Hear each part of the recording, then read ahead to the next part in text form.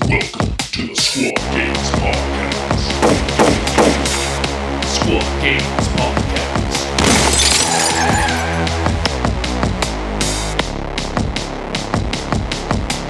It's a cat kind of day. My cat's in the room. She scratches at my legs when I run down the hall. I want to know why I'm running down the hall. This is my own home. How are you guys doing? I'm doing great. Your own home in California? How'd you get that lucky, G? Well- I'm doing great. It's probably the cat had something to do with it. You know? Yeah, always. I'm dripped down in the pussy. Wow, that was the lamest joke I've made today.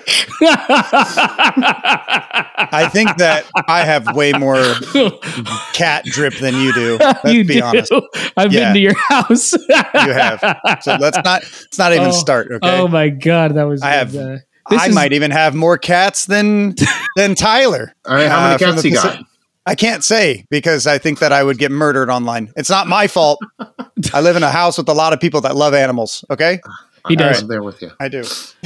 I only have one cat, so that's easy for me. I've got 3 cats up in my house. So Oh yeah, Ooh. well, nice. Yeah. Yeah, I have more. okay. Yeah, you'll see 3 like just kind of walking around when you go up to the door. Yeah, see when you come to LA, if you come to the studio here, you'll meet the cats. Okay, I can't wait. And then when we go up to the Pacific Northwest, we'll meet the human cats. Absolutely. You know, coolest team in the Northwest. Exactly. Coolest team in the Northwest. We've said here first, guys. Said here first. This is the Squad Games Podcast. My name's Giacomo. Today I'm with Dakota, like I always am. And of course, we have a special guest today, Mr. Tyler. Tyler from up north on the west side. Hey, how's it going? It's good to hear. Good to have you back on, Tyler. You know, Yeah. Happy to be back. So it's always a good time talking with y'all. Yeah. So today we have a very interesting set of stuff to talk about. Firstly, we're still compiling everything from the All Valley Team Tournament and getting our interviews with our other players. So that episode will be coming. But first, the more important talking point is that Kill Scream is right around the corner, and we have to get this episode out before Kill Scream happens.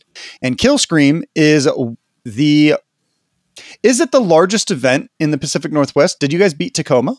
we're beaten Tacoma by a few players. We may be the largest event for this season in North America, actually, because ITC season reset, March? You are wrong, my friend. KTO and LVO happened Unfortunately. before that, and we're getting 64 players. KTO had Pretty 87. wild. Really? KTO had 87 plus their narrative. So maybe second most right now. I think so, right? And that just might be due to If the you amount of guys, people, you know? yeah, if you guys maintain all of your players and you actually have 64 come out, you guys will also beat Nova. Nova's at 63. Okay. Ooh, that's your Concurrent goal. players. Yeah. We gotta beat Nova by 1.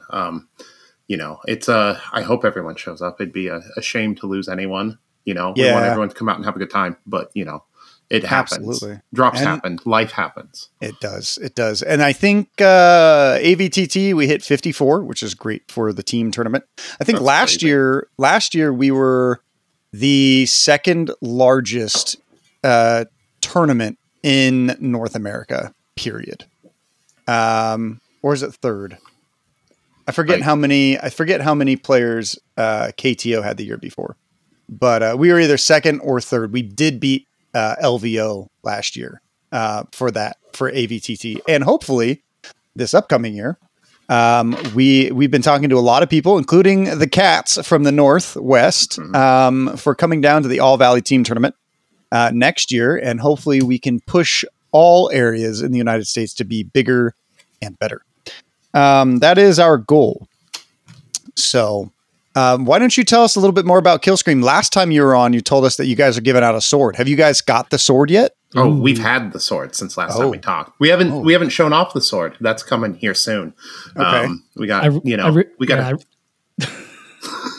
I really hope it's like one of those plastic ninja swords you get from the ice cream man. I mean, that would be cool. Like everyone has a sword to fight, even with that. But no, this is a big fantasy style sword. Fitting, very chaotic. Our theme was this year was heavy metal, so we wanted to get an appropriate sword for it. Mm-hmm. So, it's a nice dark fantasy style sword with skulls and spikes and all kinds of crazy stuff. And it'll be very metallic, right? Absolutely. All right. Absolutely. I'm not good at puns. No, that was good. I like that. I kind of want to kill myself. All right.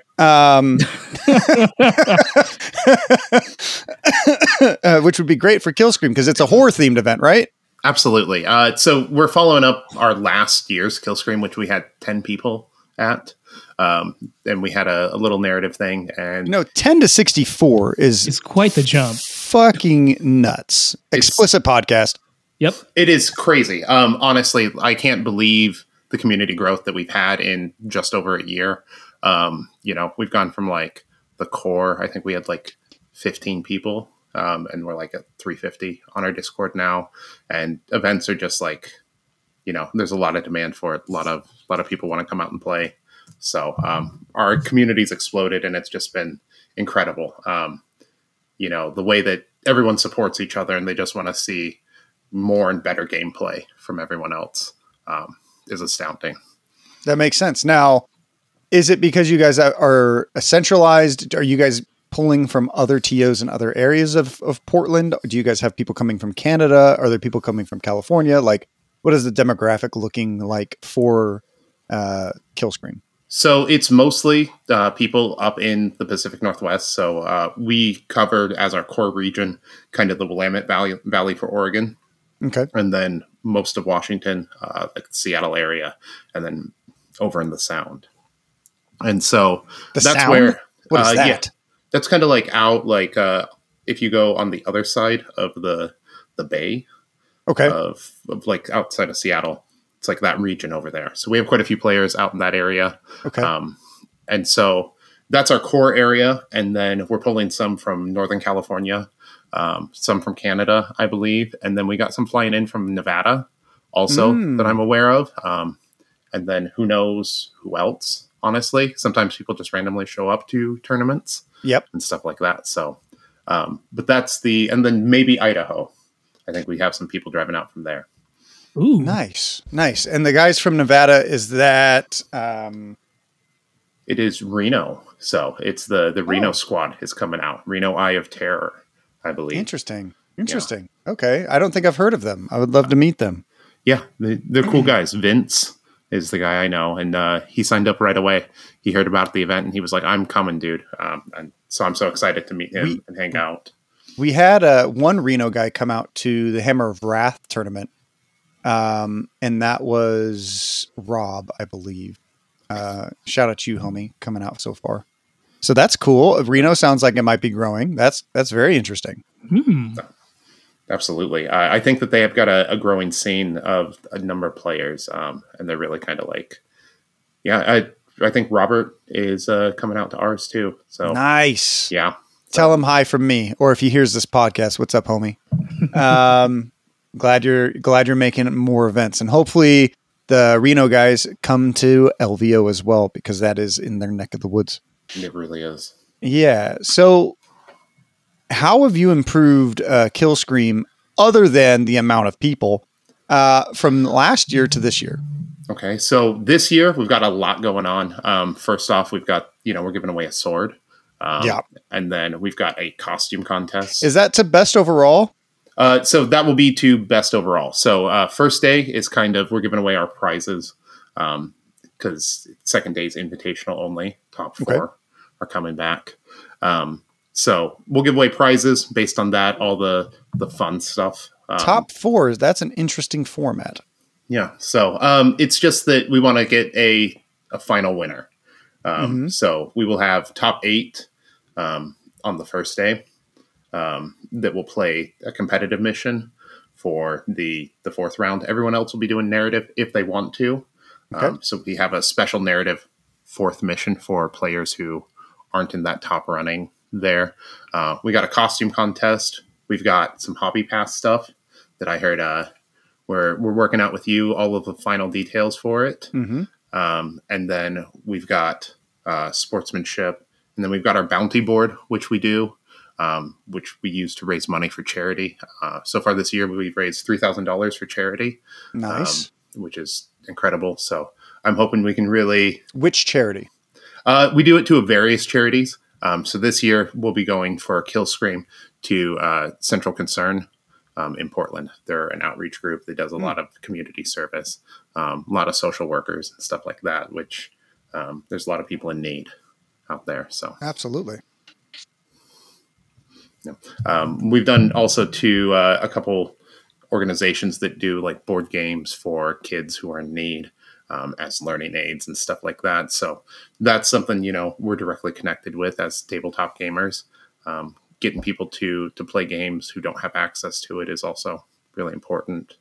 It's such an important developmental thing for people. So, yeah. Absolutely. That's great. I love that you guys, I think you guys, now if anyone is, you guys can correct me in the Discord or message me directly, but if there's any other TOs that directly work with a lot of charities, I don't think there's a lot of, at least big time TOs in the US that work with a lot of charities. So I'm not sure about anyone in Europe or anything like that, but specifically in the USA. So that's a huge, awesome thing that you guys do, and thank you guys for doing that. Yeah. It's part of our like foundational principles as a club. I always wanted as a group for us to put our energy into something good. If we can afford plastic soldiers, we can probably afford to do some good. Absolutely. Absolutely. Now, you guys have ran quite a few tournaments this year, correct? We have. I think we're coming up on, this is going to be our 9th so far, which has been a busy year. We run them about every other month, but sometimes they run a little closer than that. We run out of Shiv Games in Kaiser, Oregon, thanks to Jeff there, the owner.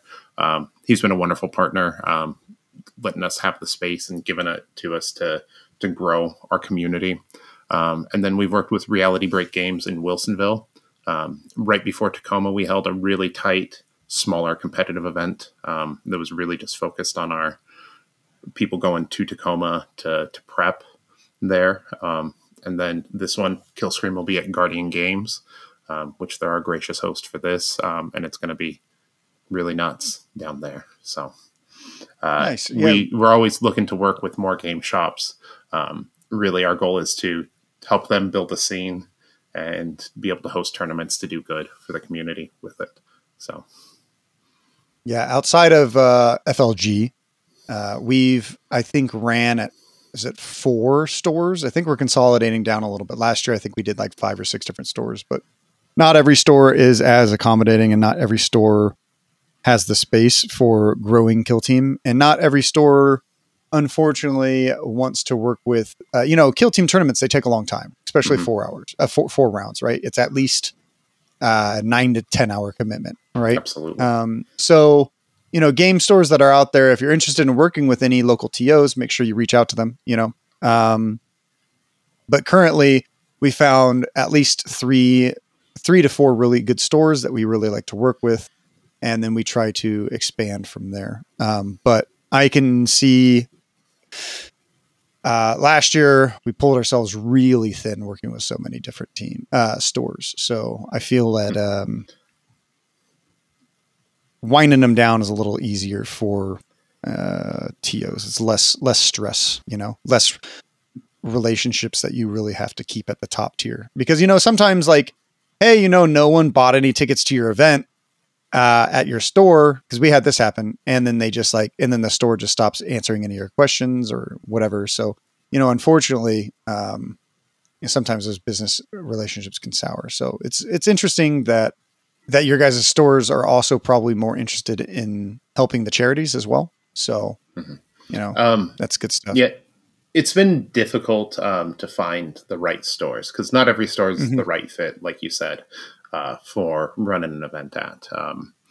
And it's because we don't have any sponsors or anything like that. We self-fund. Not yet. Not yet. Quite. Yeah. We'll get there someday. Wink, wink. But Hey, since I'm we sending some self-fund stuff to everything, it's Killscream. important that we work out deals with the stores that make events possible, because everything we take in goes back into our events. None of it's for profit. It's all just for us having fun with our friends. So not all the stores are on board with that. Some of them don't see the initial return on that, rather than the long-term return that's possible from it. And they're immediately turned off by the proposition of a community coming in and kind of setting up events and doing their own thing, and not necessarily giving them full control of stuff. Yeah, it's I think the game stores that have been around for longer, or have been in the scene for longer, or specifically deal with the Warhammer community rather than just Magic and other card games, because there are some stores that specifically just deal with a lot of cards or comics, and they're less likely to look at the future just because either they're not as known, or they willing. I find that some of the stores that we have had a little bit more better relations with are stores that have been around, or owners that have been around and in the scene for a long time, because they can see where, like, hey, these guys are great, they're working for charity, and then like this game is building, so it's going to be in the next 3 to 4 years, there's going to be a lot of people being exposed to our stores, so on and so forth. Right. Yeah, exactly. It's definitely like there's that hesitancy there, but like once you find that right fit, it's like really good. They're usually very excited to have a community come in and build something there. So, and Kill Team's a perfect game to do it. It doesn't take up much space.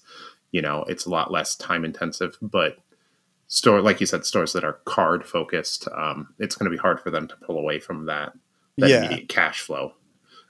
Cards are big money, Yeah. Yep.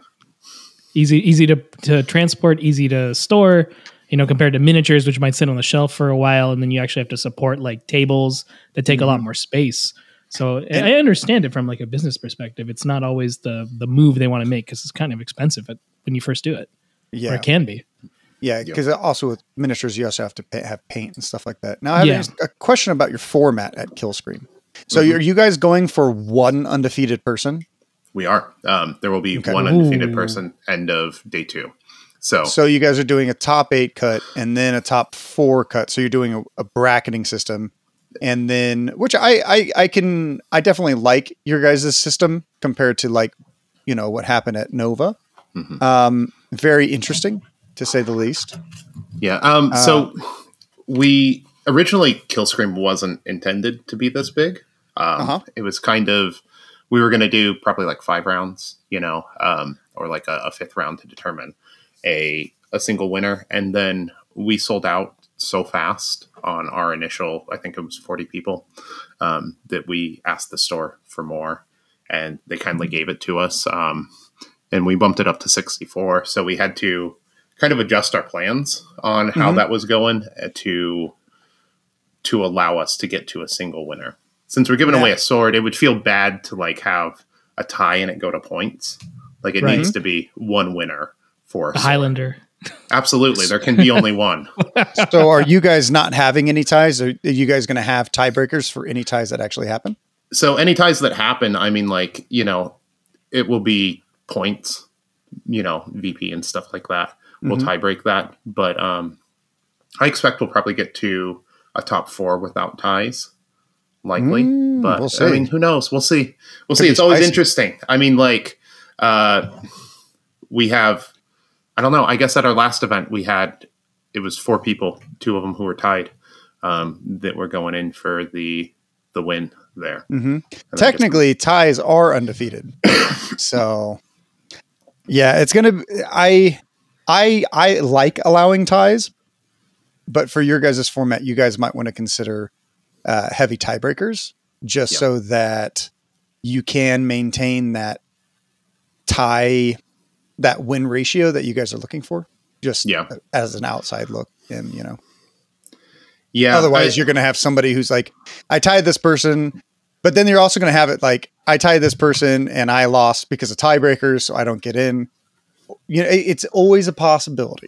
It is a possibility. It is ultimately like our tiebreakers are primaries and then secondaries for it. So, you got to do good in the game if you can't win all of them straight out, I guess. Yeah. And so we'll base it off that. So total victory points or total tournament points or however it's phrased in BCP will determine placings on there. And if you draw and you have the same score as someone else, but you don't score as many points, you didn't do as well, and you don't bring it back for the second day, or you don't make that cut, I guess is how we'll do it.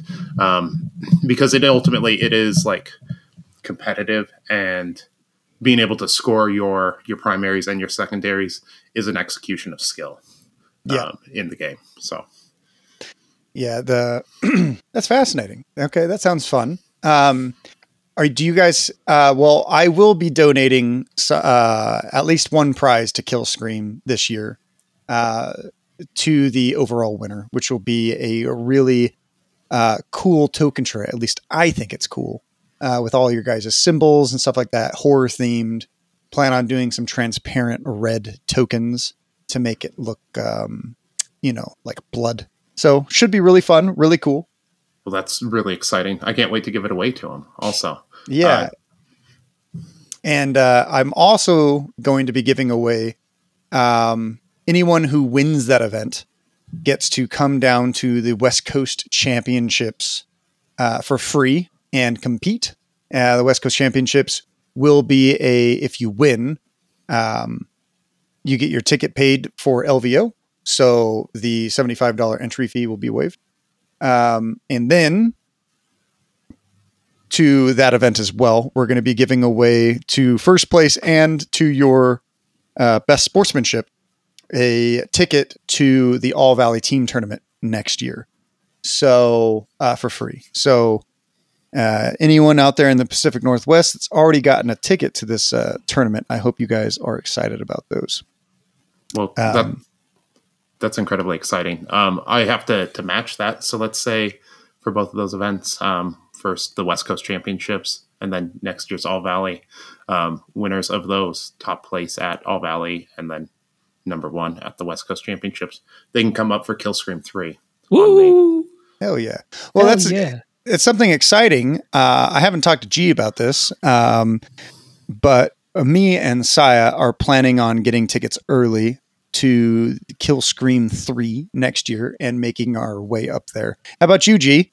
You want to go to Portland? I do, actually. I wanted to go to this one, but I'm poor at planning, and I also have 2 weddings right in between these. So then that didn't happen. That's fair. Next year's going to be crazy.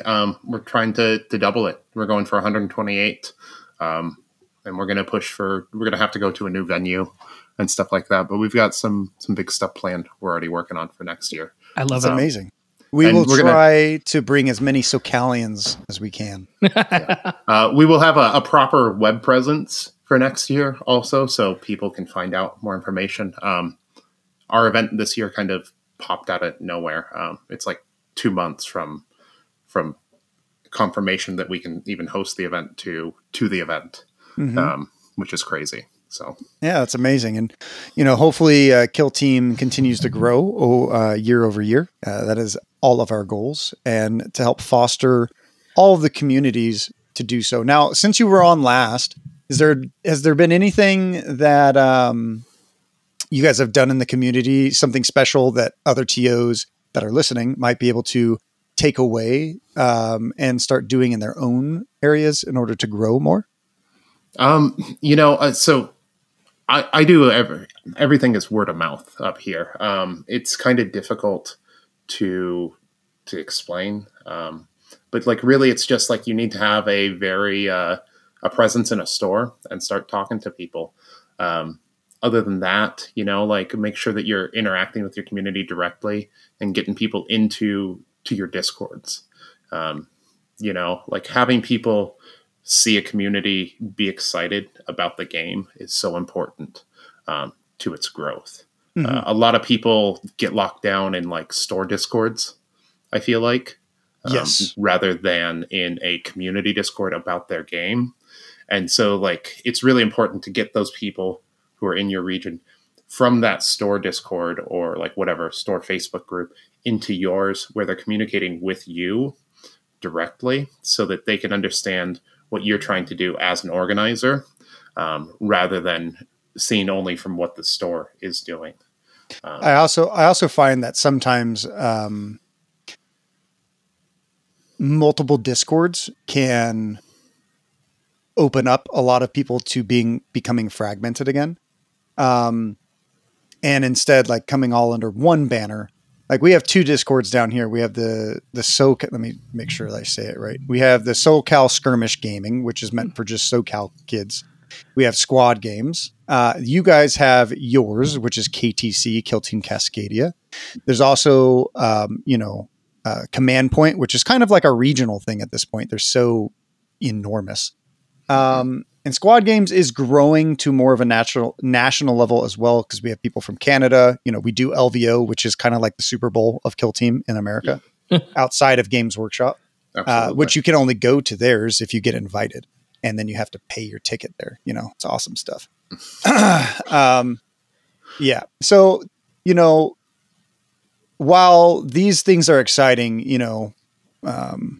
it's fascinating being able to see like the biggest event in the Pacific Northwest will hopefully and always continue to be for Kill Team, Kill Scream, right? That's your guys' goal. Or are you guys planning to push anything else to be big? I think that we kind of need to push another event. We haven't really determined where in the year that we're going to do that, but I would like something else throughout the year that is kind of a major event of some sort.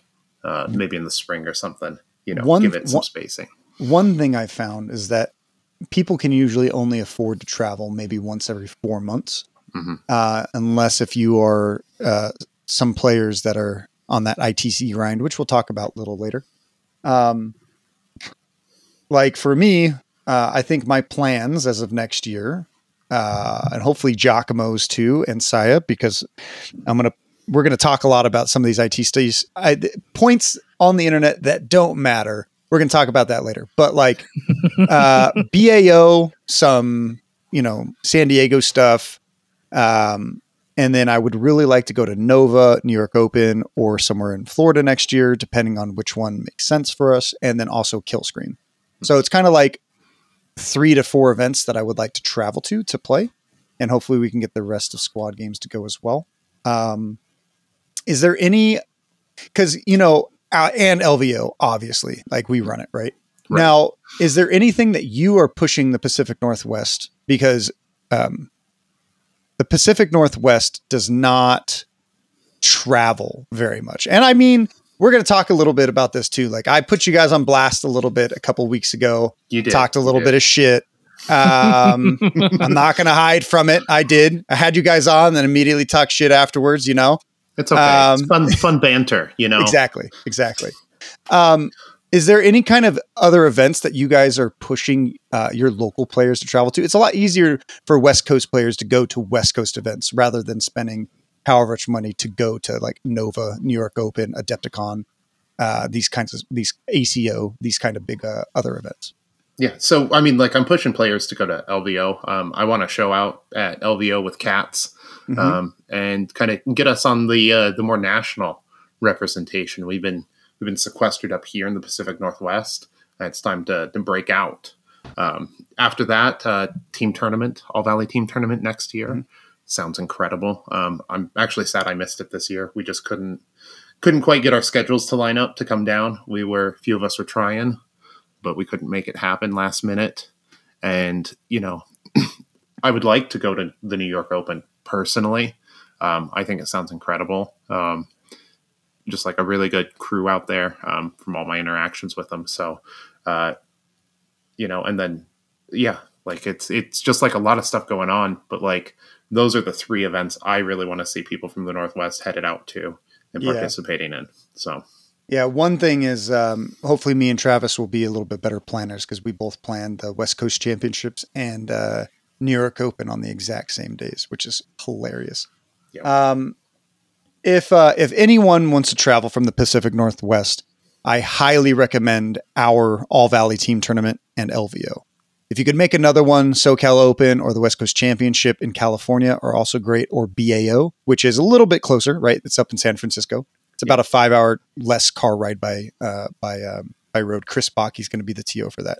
So that'll probably be some of the more easy things for the Pacific Northwest to go. But obviously, if we're going to be pushing Kill Scream to be as big as possible, hopefully reach that 120 player mark, we want to do the same thing for one of our tournaments out here, which would hopefully be the All Valley Team Tournament.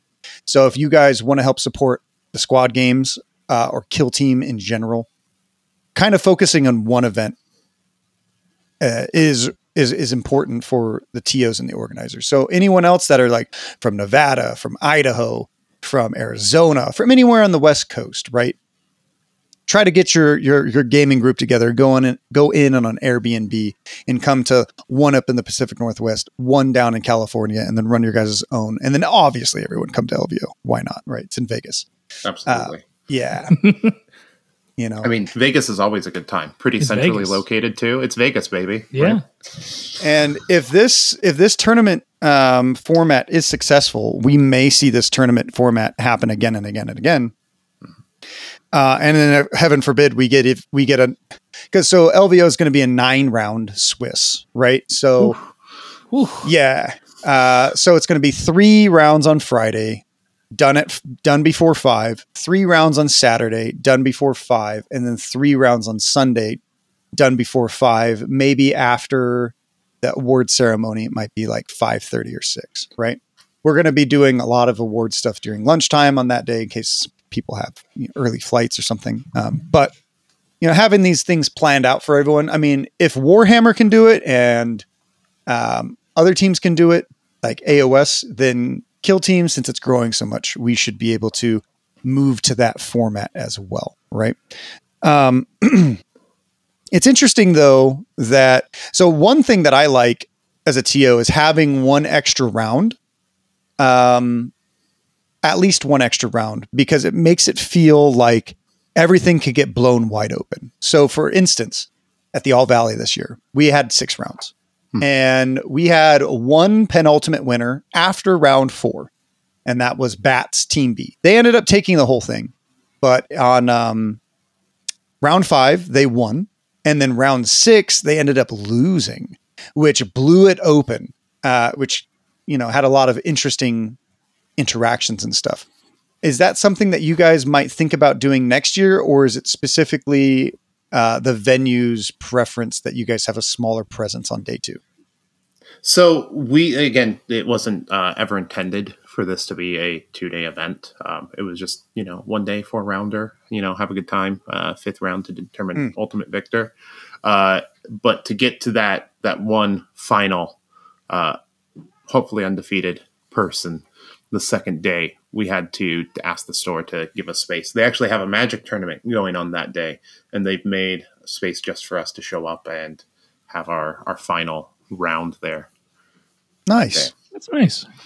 Okay. So very accommodating of them, honestly. What's fascinating is going to see what Kill Scream turns into next year, because you guys will know that your event is going to be more popular, or at least at worst case scenario, you get just as many tickets. Best case scenario, you double, right? So somewhere in between, it's going to be interesting to see what you guys plan for the next year. I'm very excited, especially since I'll be attending. Absolutely. We've got a whole new theme coming out next year. We're going, we like to keep it fresh. We'll announce our new theme at Kill Scream this year. For the whole year. So all of our events will be themed around that. And I've got a special venue I'm trying to secure, and a few other like quirky additions to the event. Nice. Let's say. So it'll be hopefully a show of some sort. No. For the event. So little over the top. Okay, cool. I'm excited. So now going to Giacomo, is there any question that you wanted to ask before we move on to the next little part? No, let's go ahead and move forward. Cool. Heck yeah. So I talked a little bit of shit in a previous episode. I think it was the one with Shane when we were doing the Nova one. And it was specifically that you guys really valued intercession really highly. You guys just had a big winner at Tacoma, which I still feel is extremely I don't know how it happened. I mean, I'll tell you how it happened. Our Colts player that would have taken it, he got sick day 2. What? Yeah, he wasn't playing. I mean, he's the one who took me out round 3, first day, Drinking too much, something. Yeah, I mean, I don't think the sake helped, but I don't think that's what it was. Yeah. But he got taken out, by the person who did finish first. Matt's an incredible player, very precise, but getting sick will not help you win those events. And so once our top Colts player was knocked out, we didn't really have, not to say the other players weren't good, but they just weren't prepared for some of the other top players that were Interesting. There. So this is no shade towards Matt. I think it's a very well and huge win for intercession. I do find it interesting how few Colts players there were, how many few Felgor players there were, because this event happened before the nerf. And the summer of Colt, the Melee summer, as Games Workshop just recently deemed on one of their videos, that I don't think it's over, like Elliot said, but what has led to the Pacific Northwest thinking or taking intercession more than Legionary? And has after Nova, after a few other big tournaments, has your disposition upon the meta changed at all? Or do you think that intercession is still one of the strongest teams? So I personally think they're still one of the strongest teams. They're just consistent, you got each unit is solid in it. They can all do work. They got access to all of the rerolls and they can put the damage through. They have a great matchup into Commandos, which is probably the strongest team at the moment, with just how everything's kind of rolled out. I think Legionary is a fantastic team. Also, I'm a Legionary player primarily myself. But I think that Intercession there's less mental load on it ultimately. Agreed. And I think that there is more consistency with them. And I think that that's what just makes them a really solid team. I think that Matt picked Intercession because he has a lot of experience with them and he knew he could do good with them. And I think that consistency just counts for a lot. I think that if we had more players playing Colts, especially our top players or Felgor at the time, we could have seen some different results. But I know a lot of our players didn't want to play those teams because they either didn't feel right, given how overpowered they were, or they just weren't the fit for the player.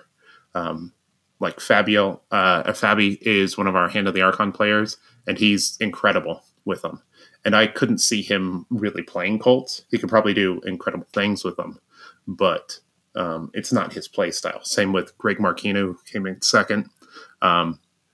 Greg's our head TO, and he's been playing Phobos since they came out. And to see them get buffed up to where they're a solid team, he wanted to go out there and prove what they could do.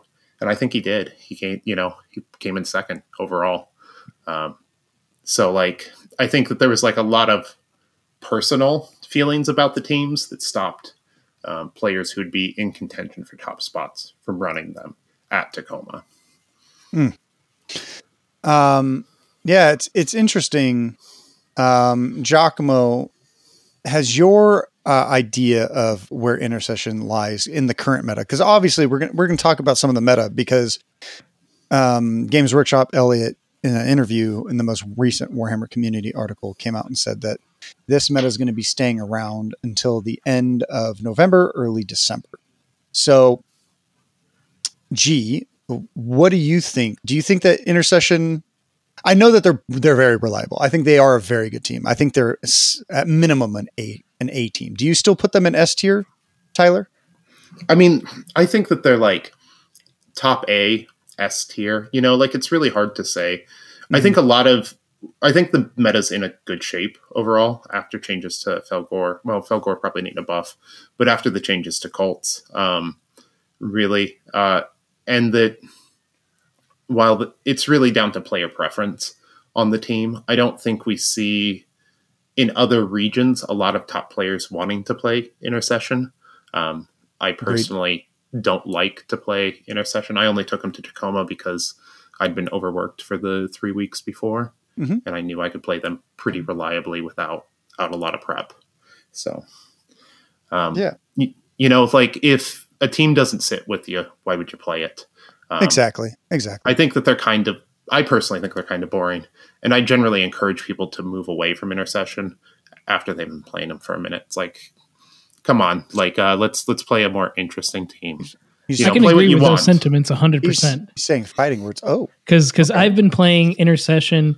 I remember because I was going to play Phobos that day, and then I was tying my shoes, getting ready to go, prepare for the day. And I read the little Warhammer article comes up on Warhammer Community, and I go, oh, Intercession's a thing. So I went upstairs, got my Intercession, played with them for the first time that day. And I was like, they play so well, and they're very fun. And because they're so easy to play, whenever I go to tournaments, I take them because I really don't want to do a whole lot. I want to do more drinking than I want to do more playing, you know? I want to have a good time. But the more I've been playing them, the more I kind of go like, well, I know kind of what my moves are now, and I know what I'm going to be doing and what my opponent can and can't do against them. So the choreographed dance is very similar. So you're right. There's times where it gets boring. But I think they're great for introducing people to the game because you can make a lot of mistakes with the team and still be all right. And Absolutely. They're great for those, like, if you really just want to have a good time, play them. I would even argue Legionnaires can be similar. They have definitely more things because of the marks, but they're the concept of take these 6 guys, make these 6 guys do something. And that's really only those 2 teams. I can't think of another elite team, maybe Custodes. That would be like, this is, you sort of know what you're going to be doing. But Justinian's another one. Though I still think Legionnaires have a little bit more fun because of the stuff you could do. Where you're right, Intercession is kind of boring. You know what you're going to do. I'm going to do rerolls this turn. What am I going to do next turn? I'm going to do rerolls next turn. That's it. You know, you're right. I think y'all crazy. I find Intercession to be a hoot. I love the team. I think that they're so much fun. And while they may have more of the basic of tactics, I think they are 100% an S tier team for new players. Absolutely. For anyone looking to do good at any tournament. These guys, unless if you go to Nova, this team will take you there. You will probably place at the majority of all tournaments we've seen Intercession at least do well. Even at LVO, Adrian Bonavento, an amazing player, did take them to 3rd, right? Yeah. Now, I don't think that they are S tier for these events that have a ton of top players at. Specifically because these top players aren't taking them. And also, I feel that they are easy to deal with certain teams. Yes, at that top level. Mm-hmm. Agreed. Yeah, so like when we look at Nova's results, the first place, the highest placed player for Intercession, I think they were the 2nd or 3rd most taken team. And the top player placed 26th because there was Vetguard there. Yeah. You know, anything that is going to heavily have any of these shooty hordes. So Hearthkin, Pathfinders, Vetguard, these shooty hordes with high AP. Intercession's probably not going to have a great time just in general. Right. Yeah. Even agreed. If the maps are heavy or you're playing on Into the Dark. You know, I'll just move my plasma into this room, shoot a guy. Oh, he didn't die. Okay, I'll move the Melta in now and kill him. Yeah, that's usually what happens. You know. So we don't have Pathfinder players up here. Really? None. I've never seen. There's never been Pathfinder at any of our events. Wow. As far as our meta representation, it is 0. I got to move to the Pacific Northwest now because there's no Pathfinder players. We got to have at least one. You know, get away from the Tal Empire. We've been talking about that, and that's one of the things that we've really said. You know, you need to drill Pathfinders, because if Pathfinders show up to our event, no one has any practice into them. Yeah, you know, it's like Wormblade too. Wormblade could do some good stuff. Wormblade we do have a couple really good Wormblade players out there, you know, but like still not a team. If you don't have prep into them, they'll run over you. You know, like there's definitely like these shooty hordes that can do damage and put it into people if they're not prepared. You know, Hearthkin, we only have one major Hearthkin player out here, and so Katrina, Kita. Absolutely, Kit. She's incredible. So, but I think she's gone back to Blooded also. Mm-hmm. So yeah, because I know. Okay, there's a lot of people out there that are on this Hathkin hype train. I'm glad for you. I'm glad. May the ancestors bless you. Please. But I don't think they're in that position in the meta. No, the last time we talked about Hearthkin and how not impressive they were, we made a lot of people angry. A lot of Hearthkin players. But you know, to be honest, I still think that they aren't great in the meta because there are a lot of teams that can still deal with that team. Like they still have some pretty decent counters. They're just like, in my opinion, they're similar to Kroot, right? Like Kroot have amazing shooting. They can do great on most matchups, but then like you're going to run into somebody at a tournament and you're going to lose just because of the matchup. You know what I mean? They're not in that spot that can dominate like Felgor used to be able to. So I think Hearthkin, it's very first off Hearthkin player of them to get really mad for someone to hold the grudge. The grudge. That's going in the book. I've been written in so many people's books. It's crazy. Absolutely. You know, you said something bad about the dwarves. That's going in the book. I think that they're fantastic, and I think that there's a lot to them. I don't know if they're like quite. I think they're like, if we're going to give it like a tier list rating, like high B, you know, low A. Totally possible to win with them, especially if other people aren't prepared for them. I think you're generous there. I think they're solid B. You know, but like Void Dancers coming into them, they're going to have a bad time. Yep. Yeah. You know? Yeah. Those laughing elves just laugh and dance and kill little squats. I can't remember. Do Void Dancers want to move forward as well like the other elves do? Oh, yeah. The Hearthkin have the one guy who stops early movement. So that's... Yeah, but that they could can fly. help. Yeah. And they all have invul saves. And they have monofilament kisses, which turns your insides to mush when they hit you with them. That's true. I mean, obviously, you don't want to get into melee with Hearthkin. And there's a lot less insides with Hearthkins. So I mean, Plasma Knife's not bad, though. Plasma Knife's not bad. I bet, like, per like unit of weight, there's probably the same amount. It's just, like, compactor, you know? Like, you take all 8 models versus all 10 models, put them in a blender. Exactly. See how much they weigh.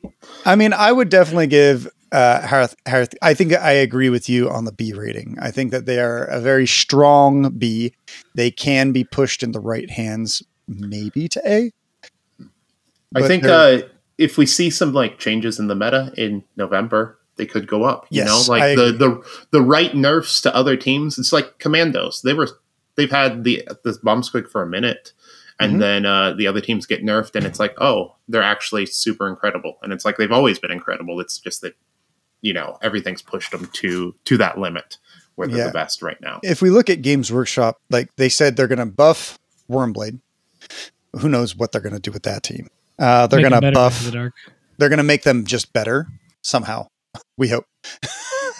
They're going to buff Ravagers, and they're going to buff. Who's the last team? I can't remember. I just remember Wormblade and Felgor. Oh, Arbites. Yeah, Arbites. Arbites are also pretty darn close to being amazing. I'm waiting for them to be overpowered. I have a shirt that I'm going to release when they're overpowered. Ah, good. So. Imagine it just sits there. They never get overpowered. It's one of these days. You know, that way it's not political commentary when it comes out. There you go. Hey, they are a funny meme on our current world situation where they beat people. That's Judge Dredd in general. When the character It was is. created back in the day, it was a satire on the police. All our BDs are bastards. So, that's all I'll say. Little sneak peek on the shirts. All right, So, good. So what's interesting is that Felgor are already in a pretty okay spot, even though they're not winning or taking events. I think a little bit of a buff will be nice. Hopefully they don't revert any changes. And hopefully they explain to people on the Discords that you can't kill a Felgor in one shooting round. If you come to any of my events, you will never be able to do that. So we found we had an in-depth discussion about this just recently, and there's one situation in which a Felgor could potentially die in a shooting round, and that's if you got blast and splash. So it's like the splash potentially takes it to 0 wounds, and then the blast hits it finally and kills it. So that's the only situation I can come up with. It's all simultaneous, so. Mortal wounds effect before, I think I don't know. It's debatable. You might be right with a mortal wound splash. You might be right. Yeah, if you're able to. That's the only way. It has to be reduced to 0 wounds before you roll for the blast portion because of the mortal wounds. I don't know if that's technically right, but after an in-depth discussion between a lot of people, that's kind of what we came to. I could see that as a snap judgment. I could definitely see that. If I'm wrong, get on our Discord and let us know. And you can let Tyler know, too, how wrong we are. Absolutely. The internet likes to do. So I could also see with those teams getting buffed, a couple other teams getting nerfs. We could see Hearthkin in a good spot, but I don't think we'll have Hearthkin. Personally, I don't think we'll have Hearthkin in a good spot until possibly December, which will be interesting because that data slate announcement, whenever that happens, late November, early December, we will 100% it'll be LVO's data slate. So people can start prepping earlier. I mean, unless if GW is like, 2 weeks before LVO, here's another balanced data slate. That would be exciting. Kicking the nuts. Yeah, absolutely. That'd be super exciting. So maybe they'll be in a good spot for LVO, but I don't think that anyone who's going to bring them to the world championship that Warhammer's putting on is going to have a good time. Yeah. I think that they should nerf, just while we're talking about nerfs, I want them to hurt the clowns, make the grip 5 EP. Okay. Just personal, they're definitely S tier. Yeah, they are. They've been S tier for too long. Let's just hurt the clowns. The grip's 5 equipment points now. I mean, that's what we used to say about Ravagers. Just change war paint. Yeah. But then they made them completely different, which is all right. I think over time I've come to agree that maybe they still should be able to hold objectives if they're frenzied. No, you still don't? Jock, no, you still don't I don't think like that because it feels bad for new players. It's just a feels bad mechanic. And I think they're trying to get rid of some of those feels bad mechanics so that the team is at least a little bit more popular. I think that's one of the things that I really like. The shooting thing, I mean, it's only come into play once when I fought them. It's not a big deal. So it wasn't that much of a problem. I think they should count as -1 APL for control of objectives. That could be interesting. I could live with that. That's a good compromise. That way, because they should still be able to run onto it, or if they're getting shot off of it, control it, while they're still there. But or they need maybe not. You need a frenzied and another guy or something. No, that's too complicated now. Yeah, but that way, if you just run one regular guardsman on a frenzied goat's objective, you've taken it from him because he's too busy freaking out, right, or whatever. So yeah. Now, so what do you think about Vetguard? Is there any Vetguard players up there? We just did a podcast on them, talked a lot. It looks like it might have invigorated a few people to break off the dust and start throwing some dice with some Vetguard models. Is there any Vetguard players up there in Pacific Northwest? We do have some Vetguard players, but I think that a lot of players are starting to kind of realize that Vetguard's in a great spot. They've been in a great. They're so incredible. They've always been. They always have been. Always have been. Yeah, I think that it's just the cycle of things. New teams come out. You want to play the new stuff. It's shiny, Now But I'm I going to think play that- intercession. I think that Vet Guard, though, they're just like, they're one of those teams that it's like there's a lot going on. 14 models, there's a lot to deal with. Yeah, it can be difficult if you don't practice the team, for sure. Yeah. It takes a lot of commitment for Vet Guard. And I think that, we're starting to see some players put in reps with them. And it could be very threatening in the future. Yeah, vet guard, they're really difficult because you have to practice that team. If you don't, you can't just pick them up, go to a tournament like you would expect, like an intercession or Justinian or even Legionary, right? Yep. Legionary still you need to practice, but like vet guard, Pathfinders, these shooting hordes of people's, because I think a lot of things that people don't realize is when you're playing a team with more activations, it matters more when you activate and how you activate and what models you put next to which models. Felgor is a huge on that. They have such a high skill ceiling. I think they have one of the biggest high skill ceilings in the game because they have so many different abilities, but you have to practice enough to know which model to put next to which, what activation order you need to do. And it's the same thing with Gellerpox. A little quick thing for the AVTT. A lot of people know Orion Wolfong from Plasma Spam. He's the leader of Plasma Spam. He also won LVO. He's been on the podcast multiple times. And he came down to the All Valley Team Tournament. Thank you very much, brother, coming from all the way from Baltimore. Sad I missed you. Yeah. And like, I call him the Gellerpox King, the Geller King, because he won LVO with them. And then he went 5-1 with Gellerpox, and he played Chris Pocky. He played Alex Squires, and he beat them both. He beat a lot of the best people.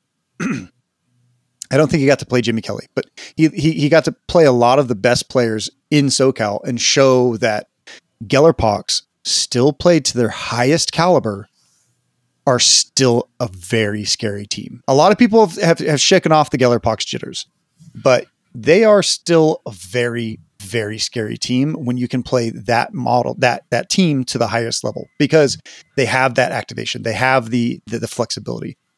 Intercession and these smaller teams have a different, their activations matter a lot too, but they're typically tankier. They can typically do more things. So, and it doesn't matter as much. It's like, okay, well, I'm going to flip this. I'm going to use Auspex on this guy because of this, and then I'm going to dash off this building and be safe. They have so much more flexibility that you can kind of do more things with a lower count activation army. That's why it's a lot easier to play those.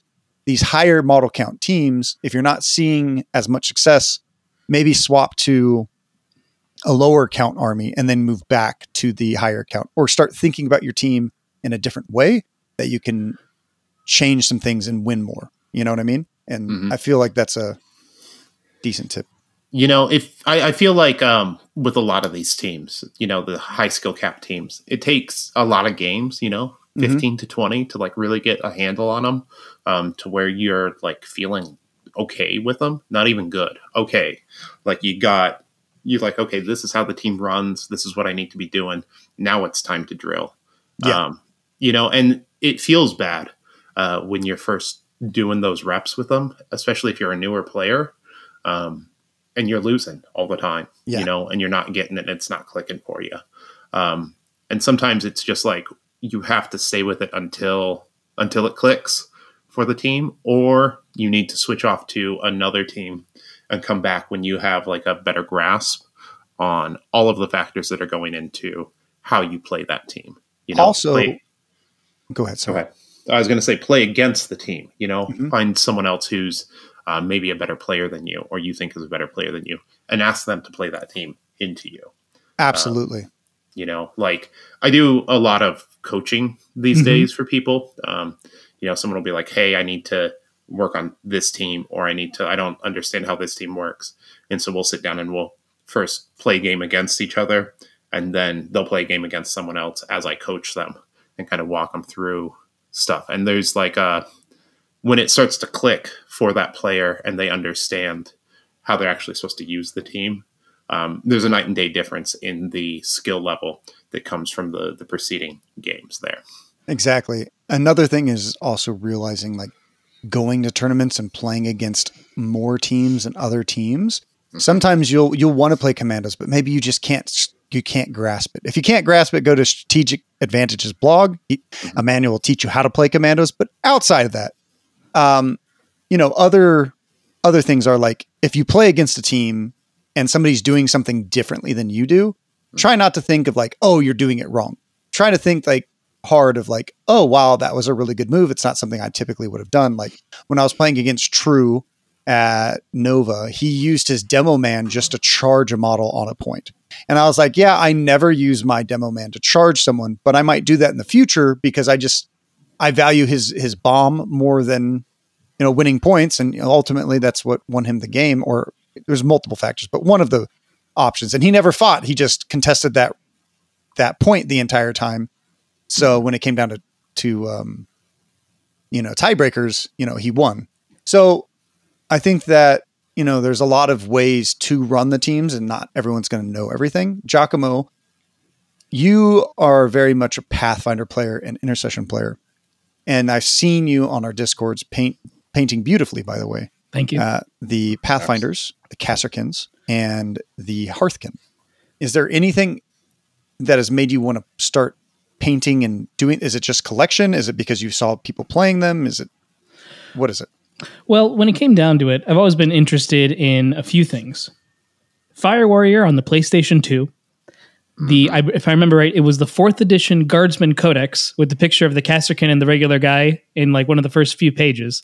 And I really like those little dwarves. So I thought, all right, I'm going to collect these guys and I'm going to paint them. But at the same time, I wanted to play something that wasn't just 6-man teams. Because although I love my Intercession, no matter how boring they are, and you could argue I love my Phobos, no matter, small teams. But I just kind of wanted to do something different. Like, try practicing with 2 APL models, which I never really do. So I'm so used to having activations and being spoiled by it. So I thought like, well, as a player, you should know how to kind of do both, get a good grasp for both. Because there's things you can probably learn from each one. With elites, I learned how to value each guy and what to do to sort of keep them protected. And with 2 APL guys, at least from some practice things I've done on like TTS, I've learned it's okay to sacrifice pawns sometimes, which you normally won't do with like Intercession. You're not going to sacrifice a guy. You only got 6 of them. Mm-hmm. So like those are kind of the reasons I've been moving into some more of the big teams now, is to try them out and get a better understanding from that angle, something I don't really do. Okay. Fair. Has there been any player out there to help you? Is there any player out there that's really helped you or like wanted you to expand into other teams? Yeah. One of the homies out here in Santa Clara, a few of the homies, just like they had Legionnaires to start with, and then they bought Blooded, and then they got Casserkin as well. And so we have another couple friends who play like Wormblade and who play Custodes. And it's just like all these different things, these different abilities, which I'm not used to because I tend to see a lot of Intercession because that's all I played. And so it made me want to try some new abilities as well, in addition to just trying something bigger with bigger team sizes. I think that having the variety of experiences, seeing how other teams play, and not getting stuck playing against the same team or playing the same team keeps the game fresh. Yeah. If you're always playing the same game, you're going to get bored real quick. That's why I'm always trying to encourage people to get started with a simple team like Intercession and then move on to something that's like really Justinian. Really interesting for them. Like, kit bash something cool, go out on a display board, really paint them up, tell me a story with your dudes. I want to know who they are and what they're doing. Ultimately, we do a lot of competitive stuff up here. Mostly because narrative's hard, but I want people to tell me a story with their miniatures as I'm playing them in a competitive game. I want to see cool stuff. I don't want to just see the same stuff all the time. Right. Absolutely. I want to imagine in my head why my goats are fighting your Krieg or like whatever weird converted vet guard you have. I have some Salvar Chemdog vet guard. And it's like. Just like kind of like really, really wild stuff you see sometimes. You get wild conversions and it's cool, And that's my favorite part of the hobby, personally. Absolutely. That is one of my favorites as well. You see a lot of good stuff. Last year, there's amazing things at LVO. Like, Oh my gosh, I think those sisters. Yeah. That was Sister Abel. Breachers. Ooh. Oh, the Sister Breachers. That was Miguel. Yep. We had Sisters, the Novitiates, the Undead ones. The by damned ones, Abel. right? By Abel. He did a Amazing great job with conversions. that. Yeah, he almost Abel won is Best Converted. the coolest guy. Also, can we just shout out to Abel? Oh, there you go, He's Abel. being a Woo! rad person.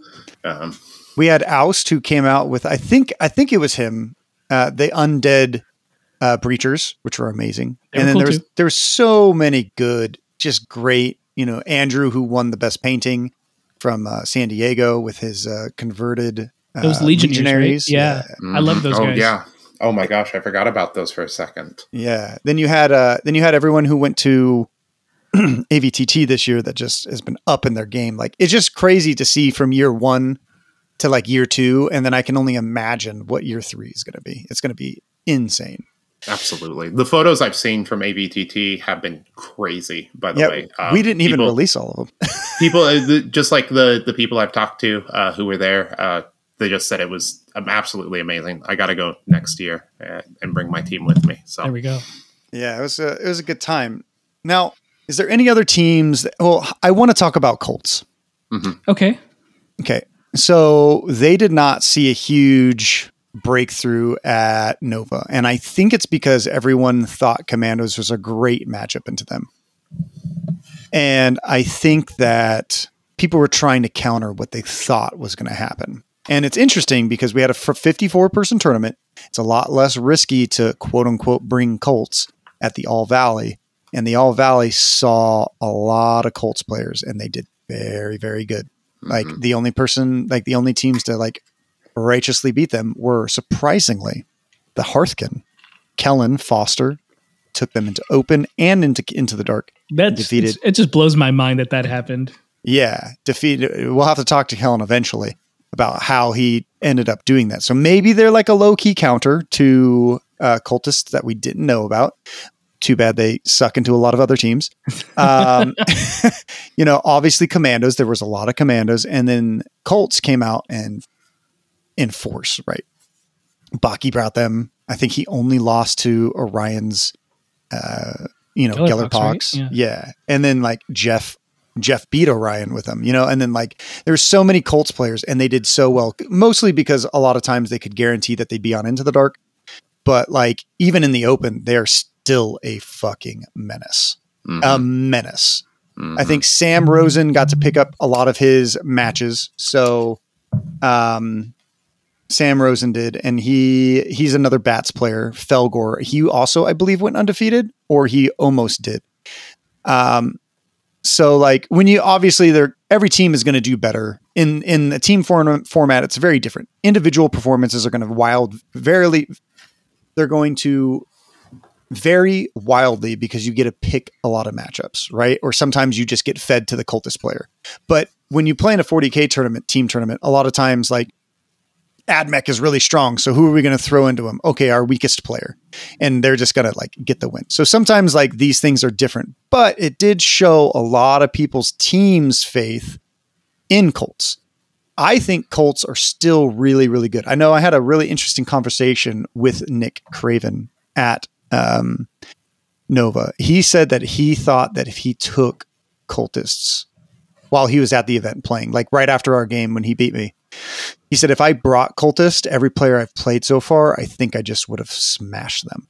Right. So like even against Commandos, if you don't know how to play the matchup well, you still can lose that matchup very easily just because they are a disgusting team. I think Colts are still so strong. I do think you're right. I think we saw a lot of people bringing what they thought would counter Colts. I do think that at a top level for a lot of people, there's a pride in not taking that team sometimes. Agreed. People just look at you sideways, they're like, you're that guy. Like, well, it's cool. Like everyone wants the golden ticket. We still saw players that placed really well, at Nova, that already had their golden ticket, Yes. like, so why would you bring the sweatiest team out there when you can bring your favorite team, have the most fun? Yeah. I think that there's a time and place to bring that sweaty team. And Colts are still that team. Anyone who's not prepared for them, they're going to run them over. Yep. Is there any team that you guys would like to give a shout out that doesn't get the just recognition that they deserve? I think Hand of the Archon are really good. I think they're right on the cusp of being just absolutely abusive to a lot of people. If you know how to play into them, they can definitely fall apart really quickly. But I think that there's a lot of really good players for them out there. And we could see some really strong results from them in the future. Interesting thing about those, about Hand of the Archon, is that Nova, a lot of people came up and told me that they actually thought that the Hand of the Archon kind of get fisted by commandos. Mm-hmm. So that might keep them back a little bit. Whether that's true or not, I don't know. I've never played that much, but from what I've been told, they do fist. They fist hard. It's not a fun. It's not a fun matchup for Hand for sure. Because I spent some time playing them, and it's it hurts. They're just Fisting beyond a lot of. Yeah. I mean, Fist you of the Archon. You got to lube up first, man. Yeah, true. And that's not the Dark Eldar way, unfortunately. Mm-hmm. So, I think that I agree with you. I think they're a very, very solid team, and a good player playing them can crush a lot of people. And they snowball so hard. I think that they're a very, very good team. How about you, G? I think they're an excellent team. I got to play against them. And if you let that poison grenade go off twice, you're done, dude. You let it go off once, shame on you. That's it. Then you kill that thing right after. Mm-hmm. I think a lot of players, Fabi, which I spoke about earlier, he's incredible with them. I watched him play at Tacoma, and I saw, I was playing Hand of the Archon for a minute. I saw him do stuff that I'd never even thought about. He got third, right? He did, yeah. Yep. He's one of our top competitors, I think, for kill screen. He is your top competitor. I'll just let you know. I know these stats. He is your top Cats player. He's an incredible player. Consistent, absolutely. Absolutely killer player. Fearsome, and he does stuff with them that I've never seen anyone else do. Just the way that he combos the stuff, really incredible. I think that if they match into commandos with a good player, though, it's real hard. Just Scratch is so strong. That forward deployment with Sneaky Git can create such an oppressive early game state that Hand of the Archon can't snowball in the same way that they need to. Oh, yeah. So I agree. How about you, G? Is there any team out there that you want to give a specific shout out to that you think is stronger than people, or at least strong in the current meta that will be until end of November?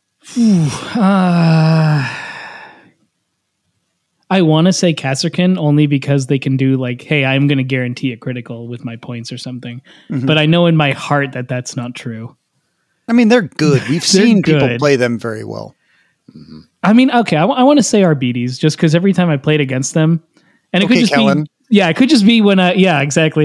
the times when I was playing against the shields, you go in for melee, you're thinking, all right, I'll squash this guy with a chainsword. Nah, he's going to block 2 hits. Okay, I only rolled 3, so I did 4 damage, and then I actually didn't do anything else.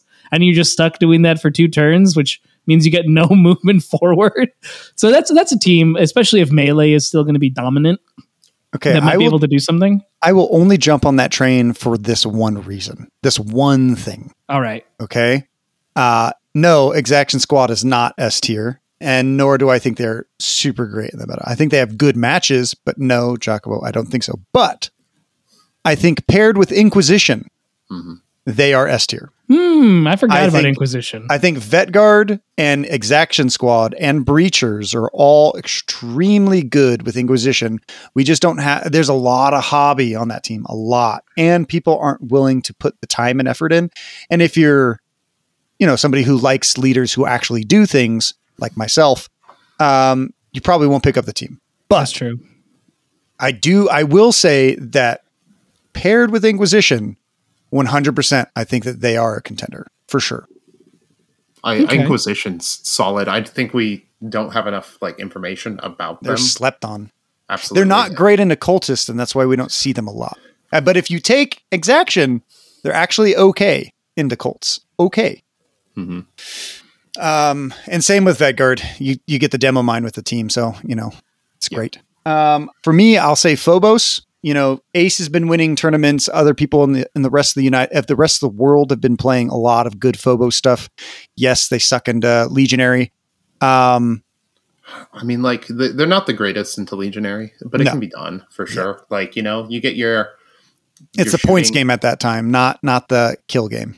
Exactly. You know, you just run away. You play the points. You push forward, then you retreat and shoot them the whole time. Super tanky Eldar is what they are. The Phobos. That's why I like them. For sure. I think that people sleep on the mines with them as well. I think the mines are really good.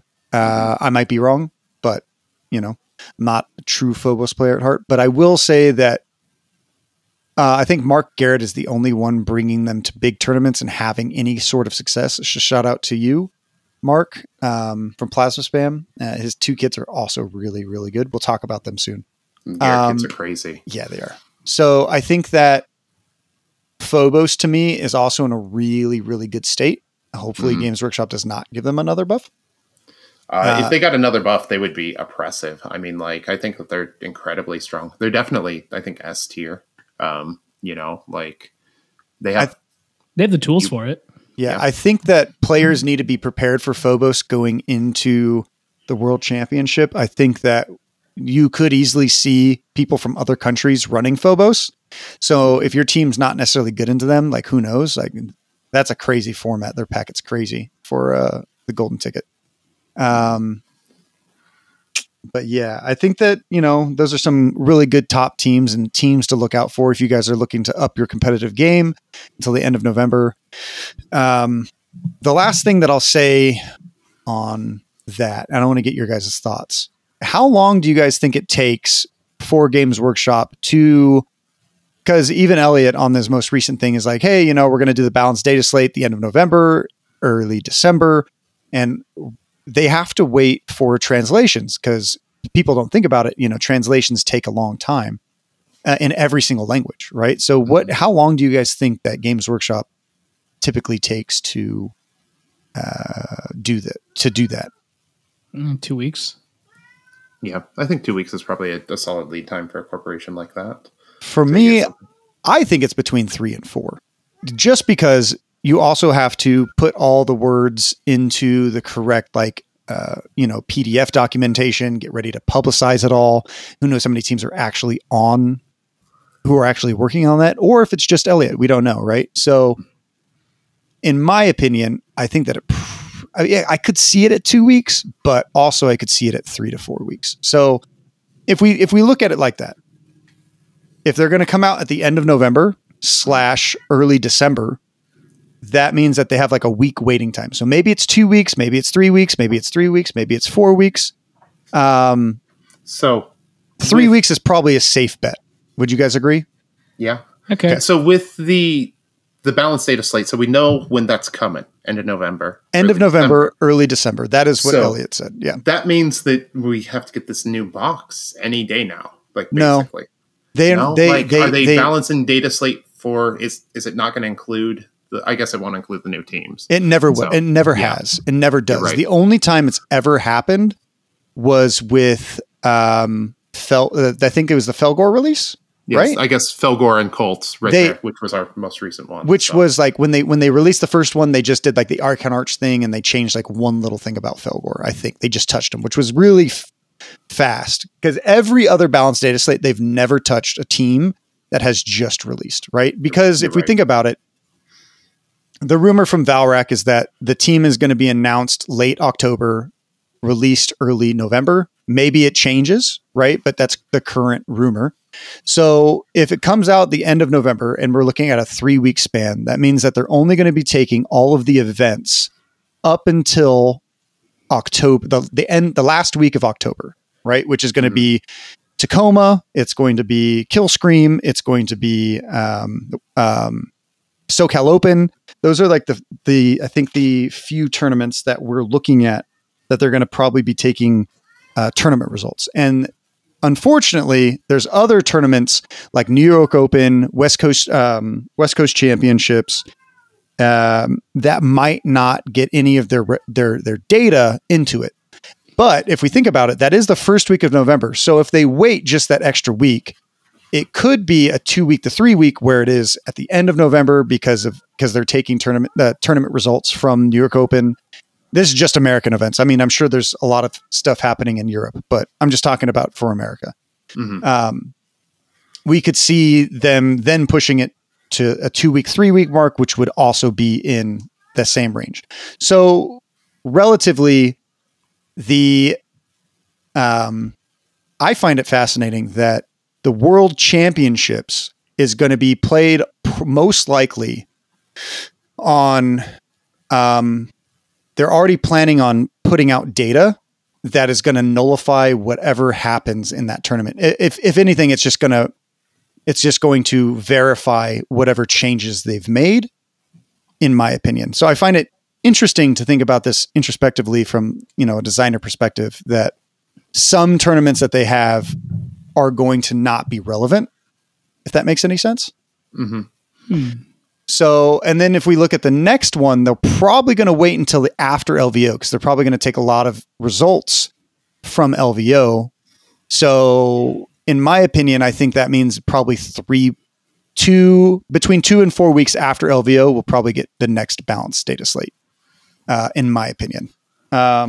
Which is fascinating to start to hopefully be able to predict when some of these things are going to drop, educationally wise, which then we might finally see, the rumored Striking Scorpions and Scouts possibly nerfed or buffed, because we don't know. We don't know how good they're going to be.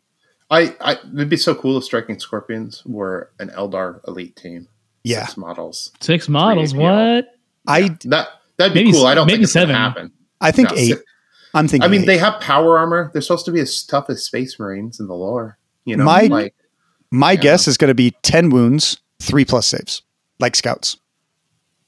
I think Scouts less 4 up. I think Scouts 4 up. I think so. You think Scouts are going to have 10 wounds? Easy. Yeah, Primaris. Scouts used to have 9. Well, they used to have 9. 8. Did they have 8? Uh-huh. Are you sure? They don't have the Black Carapace yet. Yeah, because all the Primaris always have 1 more, so maybe 9. Scouts on Primaris yet. True. Yeah. They don't go through the Rubicon until after they get the Black Carapace and then become Marines. Then they can go through the Rubicon. So which is also dropping the Space Marine knowledge on us. Another thing, if Scouts is the thing that's rumored to come out, then it has to be sooner than later, because the Space Marine Codex is about to hit next week. It's got it. What if it tomorrow? Like Sunday. Oh my God! What if they just go hey, here you go? That would be sick. But I mean, if we think about it, Tacoma's on the 14th, right? Of October. Tampa. Yeah. Tampa. Yeah. I think Tampa. They could announce it at Tampa. They could announce it for pre-order. And that would be the first. That would be SoCal Open or beginning of November. Do they have a premiere show at Tampa? I don't know. They could. I think I know that there's that Warhammer World event going on today. Is it? Yeah. Oh, what if it's today? No, did us not talk about the most relevant? No, I'm kidding. Have you looked more? Have you looked? I'm looking right now. I'm right here. It's just the new Space Marine release stuff, which, by the way, I dig that Command Squad. It's probably my favorite release they made. But nothing about Scouts. So we don't know if those. Don't they have a tournament going on in Warhammer World? Oh yeah, today, probably. I think, and then there's some kind of big event going on there today, and maybe preview show tomorrow or something. I don't know or I'm just mixing stuff up. Who knows, right? Yeah, with Games Workshop, I mean, it's better than 10 years ago for sure. So, it was awful. At least we get regular news. So. Yeah. Big shout out to their community team. As much as we want to push more stuff out, we don't get as much as we want anyways, but it's at least more than it used to be. Moving on to our final subject. This might be still a long talking point. It's about some of the teams and how they're doing in the US. And I've done quite a lot of stats. Is there anything you guys want to talk about teams and future stuff before we move on to this? Well, I mean, like, cats are going to start showing up other places. So the bats and the rats better watch out. You know, okay. Like, because cats, they're, predators, small rodents. So the predators, they're going to kill the rats and kill the bats, huh? Yeah, something. Probably not. Like, it's all fun and games. Yeah, of course. I mean, like Chris Baki. I played him once. That was wonderful. It was a nightmare. He was like, this is actually how you play novitiates, and then like ran over me. It was incredible. But. No, it's that was on the awful terrain up at the last Tacoma, right? 2022 Tacoma. That one doesn't count. Like for real. That I mean, it counted for him. He got the golden ticket. Count. Yeah, absolutely. He got the golden ticket. It counts for something. If you have to say one Tacoma doesn't count, it's 2022. Okay, Dakota. Okay. All right. You hear that, Chris? He's going to be raging on the inside. No, absolutely. He better come up to Killscream next year and show us what's what. Exactly. We'll pick you up on the way, Chris. You'll jump in the car and maybe Kel Team's van. We'll all take the long journey, like a Middle Earth journey. It's going to be amazing. He'll probably fly, but. So he has the giant eagles. Yeah, he does. We have to go. He's a bat. He's a bat. He just flies. He's like, I'll show these cats what's up. I'm actually a vampire. Ha ha! I eat cats for breakfast. Meanwhile, the Brooklyn Rats, their top predators are going to be skulking about. They're going to be were-rats. If we're were-rats, talking okay, were-rats. All right, I like that. And then were-cats, and then or would we just be humanoid? What's the cat? What's the cat race called again? I don't know, but whenever you say cats, I just think about the musical. I mean, Jellicle. I can't remember the rest of the line. Jellicle cats because Jellicles can or something. Yeah. What does cats stand for? I can't answer that. Sorry. Okay, fair enough. I can tell you that there's another. There's a cats Discord for California, and it's California Alliance of Teams. Okay. Yeah, it's just cat. Okay. We almost got in Coates. Yeah, we could have been. What does Coates mean? I'm California of Alliance Teams. Worse sounding. Way worse. Cat's got it going on.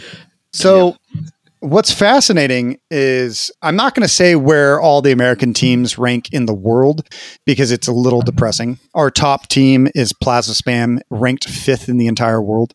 And they are mostly leaps and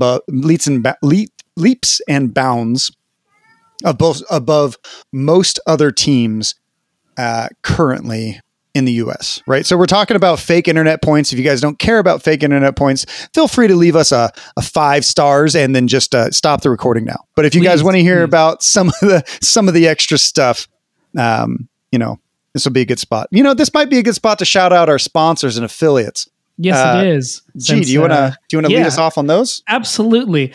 So first, I'd like to thank FLG. They're one of our affiliates. They've been one of our earliest ones. So if you're in the market for new box sets, secondhand models, or attending any of the FLG events that they have throughout the country, consider using the link. Any of them, including SoCal Open, which is coming up, which we will have the link in the description. Consider using the link. Like I'm mentioning, any of that purchase gives us a little bit of a kickback, which helps us run events and helps us keep this podcast going. And then I'd also like to thank Goblin's Hut. They're an awesome group of individuals that make very cool things for your hobby. So if you're looking to step up your hobby game, consider going to their website and checking out their stuff. And feel free to use code SQUAD10 at checkout. Again, that helps us out, and we really appreciate it. Get that dirty down. All right. Dirty Down's one of their products. Okay. Absolutely. Yeah. It's good. Yeah. So interesting thing about SoCal, the last thing that I'll say about them, interesting thing about SoCal is I hear cats in the background. I hear the cats. I love it. So that's just Tyler sitting back there just making like cat noises. He's making cat noises. I moved away from the mic for a minute. I just got to like sell the whole thing, Yeah. It's exactly. Yeah, exactly. SoCal Open, we can fit like 200 players, right? It's a really big venue. We could make it really big. So anyone that's out there, it is a silver ticket this year, so a golden ticket. But you would win the invitational if you place high enough. So interesting thing to think about for anyone thinking about coming to California in October. Maybe plan it around SoCal Open. So moving on to the teams. I have some very interesting things I wrote down like for 2 hours this morning. So Plasma Spam, their highest placed winner is Leander. They have a total of like 1,850 ITC points as a team. The next closest is Kel Team at 1,600, almost 1,700, 1,691. But Cats should be beating them, and I'll tell you why in a second. So Plasma Spam is our number one American team, and they are currently beating everyone by about 160 points, which is on some of these things a full ranking, an entire like placing, right? So if anyone doesn't know how these rankings work, is that you go to a tournament, you put in your email address, and you get, depending on how well you do at the tournament, you get a placing, and that placing provides you a certain amount of points that you can track online to see how well you do throughout the year. Some of these people are also affiliated with teams. These teams then score. There's 10 available scores for yourself on the team, but each person can only submit 3 of their highest scores. So you need at least 4 people competing throughout the year in order for your team to do well. So these are people that have been playing regularly, people that are good, going to different events and doing well. So we're going to give a lot of people shout outs here about, continuing in the hobby and doing well. So Leander Garrett has first place on his team. He has the most amount of points from Adepticon, winning Adepticon with first place at 209 points. Nick Craven is second and third with almost 200 points on one, 190 on one from KTO and Nova.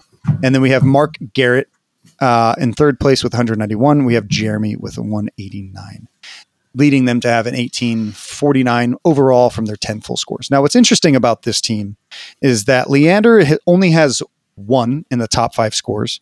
Nick Craven has 2. And then we have Mark Garrett and Jeremy. Jeremy's awesome, by the way. He's pretty new to Kill Team. Went out to dinner, hung out with him a lot when I was at KTO. So this Plasma Spam is also a really good group of dudes. They're just super nice. Like I said, they hosted me when I went over to Nova, and they're super fantastic people. What's interesting is that Orion isn't on here, but that's particularly because he did not compete at KTO. There's going to be a running trend that we see when we look at some of these events.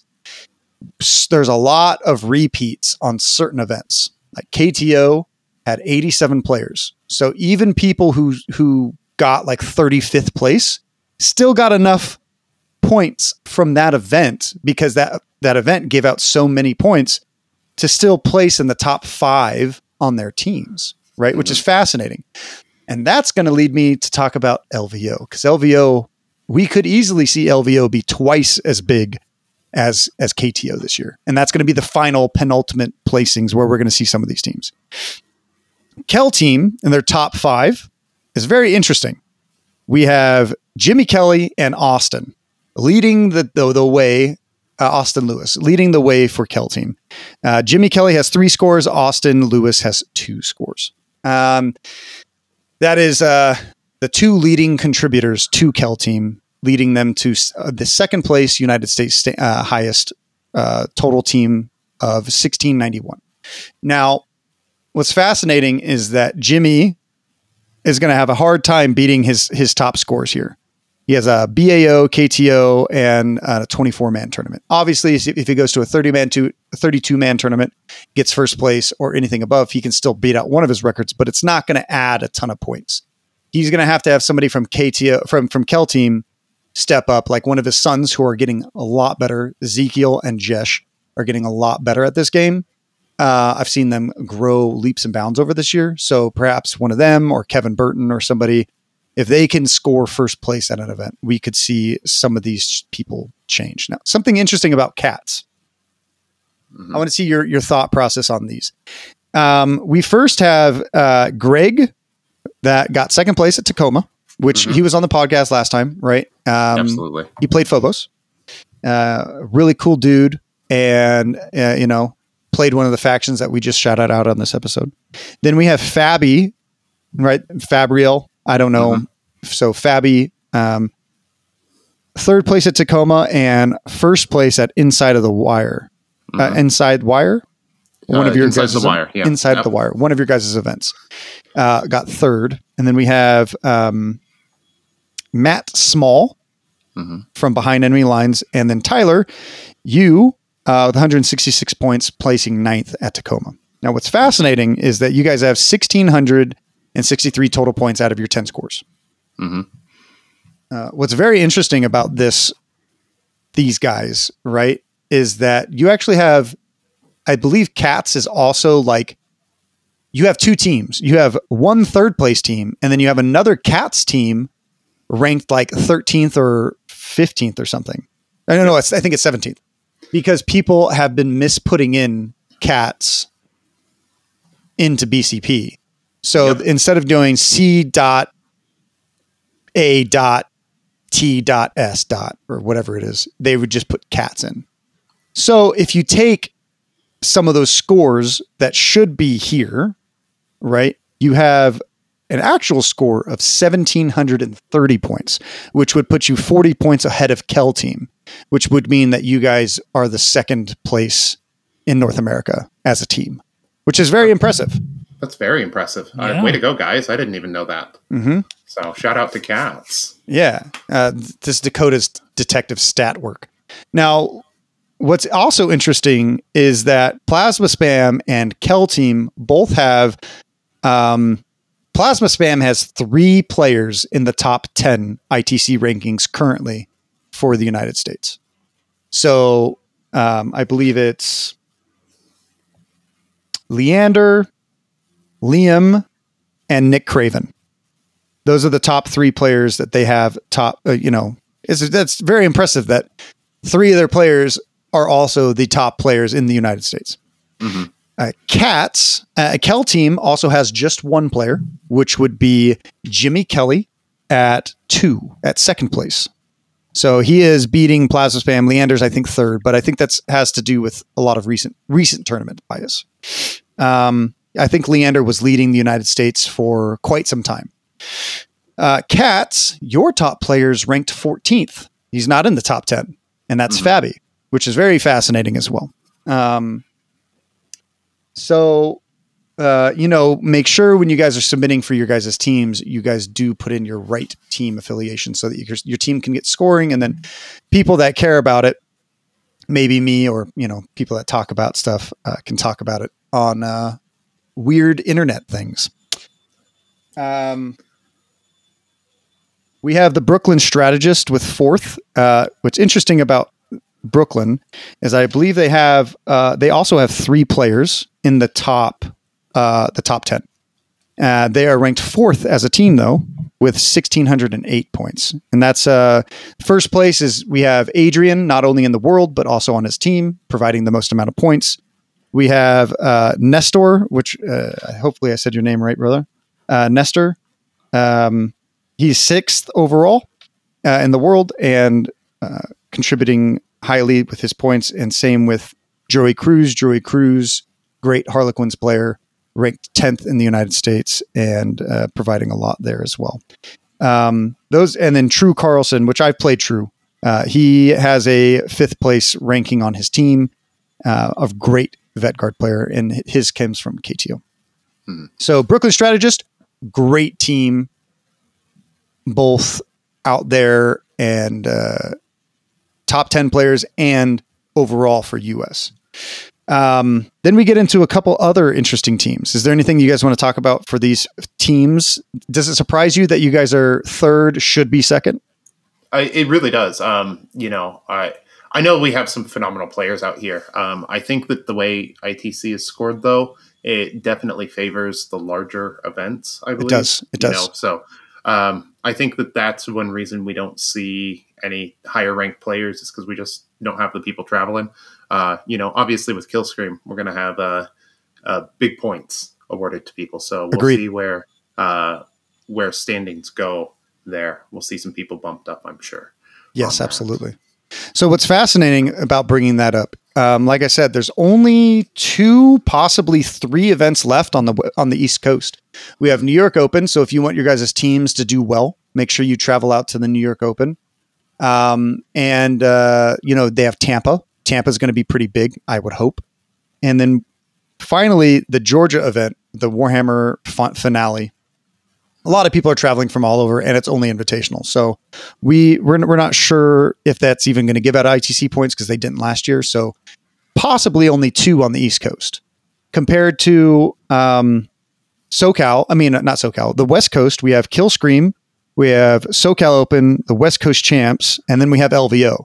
So there's still 4 big events for these West Coast players to gain points, or for the East Coast players that might have to travel if they're trying to maintain these leads. Hopefully 40K Games Workshop cares more about like our overall rankings, because I think Ace is number 1 in the world. So I mean, it'd be interesting to see, from there. Absolutely. Yeah. So the next team is the Rail Splitter Ruffians. That's interesting. I've never heard of them. How about you, G? Have you ever heard of the Rail Splitting Ruffians? No, but I like the name. Rail Splitter Ruffians.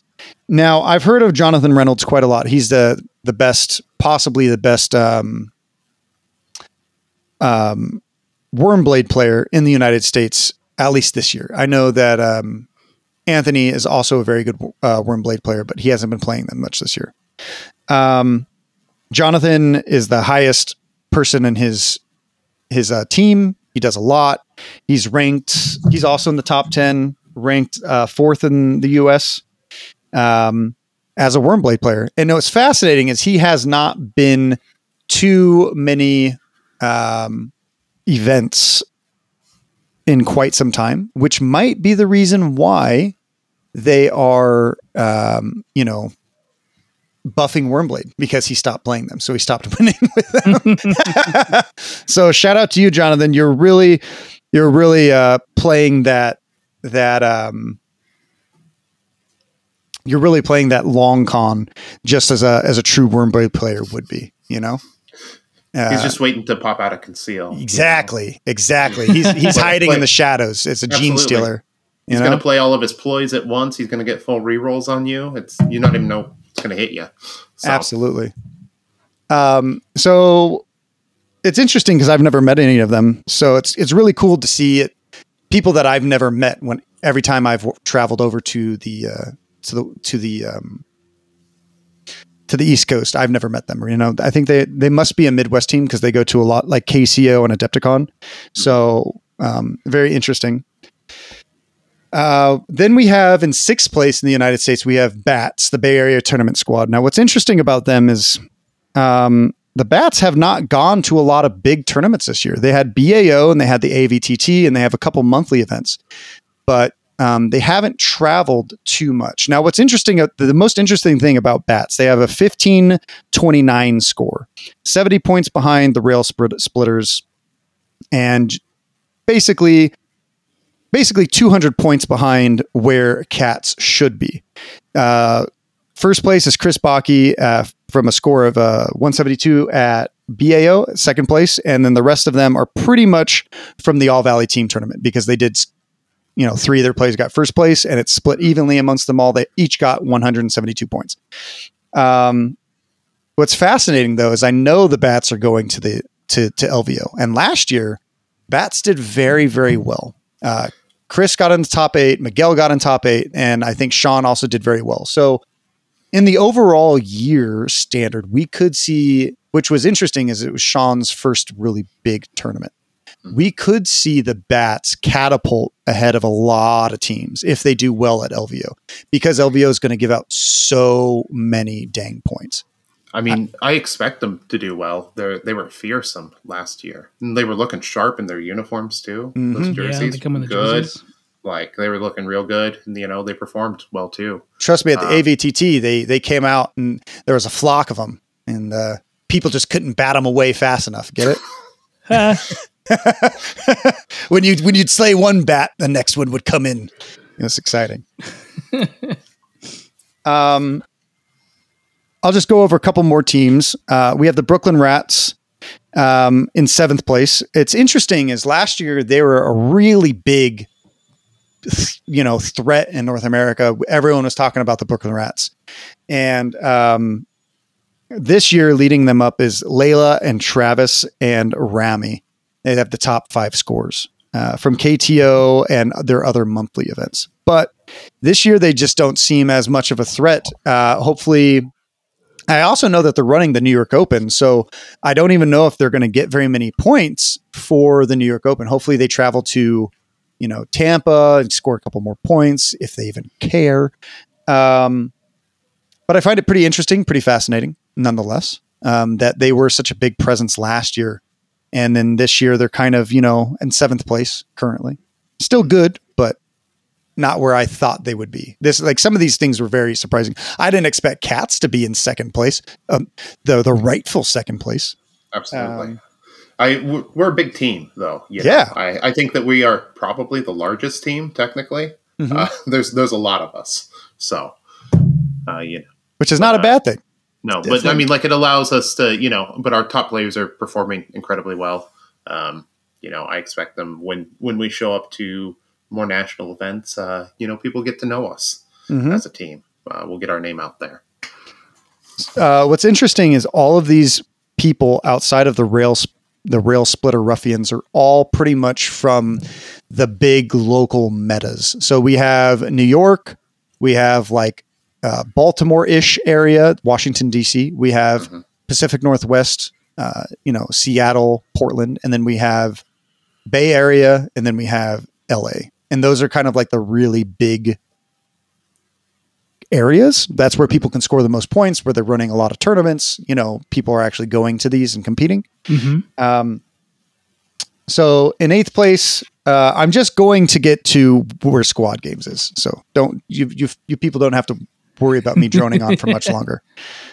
Victory Gamers from Washington, D.C. has Adrian Martin in 1st place on their team. Adrian won the golden ticket last year.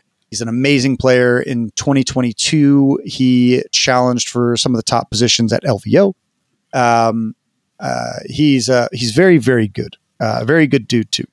They also have Bogo and Philip Conan. I'm not sure who either one of those are, but shout out to you, both of you fellas, for leading your team to victory. In 11th place, we're going to skip a couple here. We have Six-Sided Legion, which they just came out to, the All Valley. And both players played pretty well at KCO. And Brett did really well at KTO, which leads to a lot of their top scores. And then Blaine, Brett, and Ethan, they have a YouTube channel. Make sure you check them out, Six-Sided Legion. But they all have scores from the All Valley Team Tournament too. They have 1,000 points. In 12th place, this one's interesting. Command Point is in 12th. They only have 7 out of 10 logged events. So Ryan and I know it's mostly just Shane and Ryan, but Matthew Howell also put his team as Command Point at KTO, which boosts their numbers. If they're looking to, hopefully if they go to the New York Open or Tampa or LVO, they get one more person to top out some of those stats, because currently Shane has 5 of the top 6 scores on his team, but only the top 3 scores from his team count. So he has a 213, 205, and a 187 that counts for his team, carrying his team to victory by himself. Ryan and Matt Howell, you guys are both great players. Looking forward to you guys scoring more points for the Command Point boys. We're going to skip the next team and get to Squad Games. Yes. Yay. We're at 14th place in the United States, 54th in the world. Hell yeah. Yeah. We only have 2 ranked games this year for Giacomo. That sounds right. Yeah. Me So, twice. so hopefully next year, because we're pretty much out of tournaments at this point in time. Hopefully next year we can, me, Sai, and Giacomo can travel a little bit more as a team, going to different tournaments. We're not a competitive team, but we like to have fun. We like our internet points. We do. Internet points, they don't mean anything, but they're fun to talk about. Absolutely. It's like fun. We're not here, we're all here to have fun, but like the competition is part of what makes Kill Team fun. I think especially with this edition, it plays kind of competitively, and it's best played, in a fun, competitive setting. Yeah. What's interesting about us, I agree with you. Also, what's interesting about our team is that we've never got first place. Nope. Nope. I think my top one is like eighth at my top scorer is eighth at Nova, and then third at two of the San Diego tournaments, and then I scored pretty well at BAOs too because I got fifth. Giacomo and Saya also went to the San Diego ones with us, and Saya went to BAO and competed and did pretty well. I think she got 12th overall there, so top half. That's not bad. Really good. The last two shout outs that I would like to see come out to possibly the All Valley next year. And I'm bringing these up for multiple reasons. One, LVO is probably your last chance for your team to score a lot of points. So if you guys are listening and I shouted out your team and you guys want to, do well and be competitive, possibly come to LVO and score a lot of points for your team. And we can see where, maybe some of the best players are, at least the people who are maybe not the best, but competing and participating in events. Because who knows, maybe you're like a secret backroom gamer and you're the best player in the United States. But if you don't come out to tournaments and you're not sharing your knowledge, then, you're not going to be growing the community at all. Right. So we could see the OG Kill Team. That's from Florida. Benjamin McMillan and John Peterson and Matt Wildrug. You guys are from Florida. I see your guys' scene is also growing and popping off. They only have 6 out of 10 games registered. So hopefully they all go to Tampa and, score some more points and see where they actually rank out. Right now, they're 17th in the U.S. And then we have 24th in the U.S. Six-Sided Paradise. That's with George. Big shout out to you, homie. I love George. We have Dawson, who got 6th place at Nova, Jacobs, and Thomas. Jacobus? So what's interesting about Six-Sided Paradise is that they're a very brand new team. They all went to Nova together. They all had team jerseys. It was great. They're a really cool bunch of dudes. So hopefully they run some more tournaments in Florida. Maybe they think about, traveling again, maybe next year to other events. And I'd love to see that team grow so that we can talk about more than, some of these top teams. It's interesting to have the narrative shift and change and talk about new people in the scene rather than the same people and over. Absolutely. It's time for some, Kill Teams. It's coming to maturity. We're 2 years into it. It's time for us to develop some rivalries between these clubs. We need some stuff going on. We need friendly smack talk, and more interplay between everyone. Agreed. So, exactly. It's time to come together as a community and develop that. So 100% agree. Agree. Absolutely, which is why the cats are eating all of the other rodents next year. So, one interesting one is last year, the Basement Wargamers, who mostly ran KTO. They were really big last year, and this year we have seen their decline. We haven't seen them scoring very much. They are 16th in the U.S., but they haven't scored a lot lately. So it'd be interesting to see them come back and play some more. It's interesting to see where these teams pop up and where people are growing the community and where, some of the competitive players are out there, so, I know I throw a lot of stats at you guys really fast, probably not really fast, probably super boring, but it's still something interesting to think about. Yeah, I would love to see a lot of these people talk a little bit more in the Discords and as a team, Absolutely. Do we need a team Discord, like Kill Team Rivalries Discord, where it's just like you'd only smack talk other teams? That would be great. I don't know. We need something like maybe in the lead up. absolutely. Like Yeah. it's just like an area to post friendly smack talk. I would love to see a lot of these teams come out to the All Valley just to see where a lot of these people, because I've been talking to some of the Florida guys, talking to the Brooklyn Rats, talking to you, talking to Bats, Kel team, and a lot of these top players, Plasma Spam, a lot of these players, are thinking about coming next year. So if you're a Six-Sided Legion, so like it'd be very interesting to see a lot of teams come together at one event and just see how well, they can do. I know it's a team tournament. It's a little bit different, but it's fun. No, So, it's fun. Yeah. So, I mean, it's a game, we're looking to have fun. So absolutely. Is there anything else that you want to shout out, Tyler? I mean, like at the moment we just got Killscream coming up, which is going to be crazy. I wish I could have made it to the All Valley team tournament, but Killscream is too heavy on my mind. Exactly. What about next year? I mean, do you have anything else this year? I think you said something in December, right? Maybe we do something in December, but at the moment we don't have anything else planned. We will do kind of a quick little tournament right before LVO to prep everyone who's going to be going out there. But towards the end of the year, it gets a little hectic, holidays and stuff like that. So we haven't announced anything yet. We just finished up some shirts and stuff like that. And I know we got some more cool stuff coming, some stickers and hoodies and stuff like that here in the next couple months. So I'm going to be releasing a sticker pack with our Breacher Beach Vacation stickers here shortly, available for everyone. And like just all kinds of cool stuff. We're really kind of digging into the art and trying to get the merch out there, because this is a cool game, but people need cool stuff to wear while they play it. Yes, they do. So it's got to be the right fit.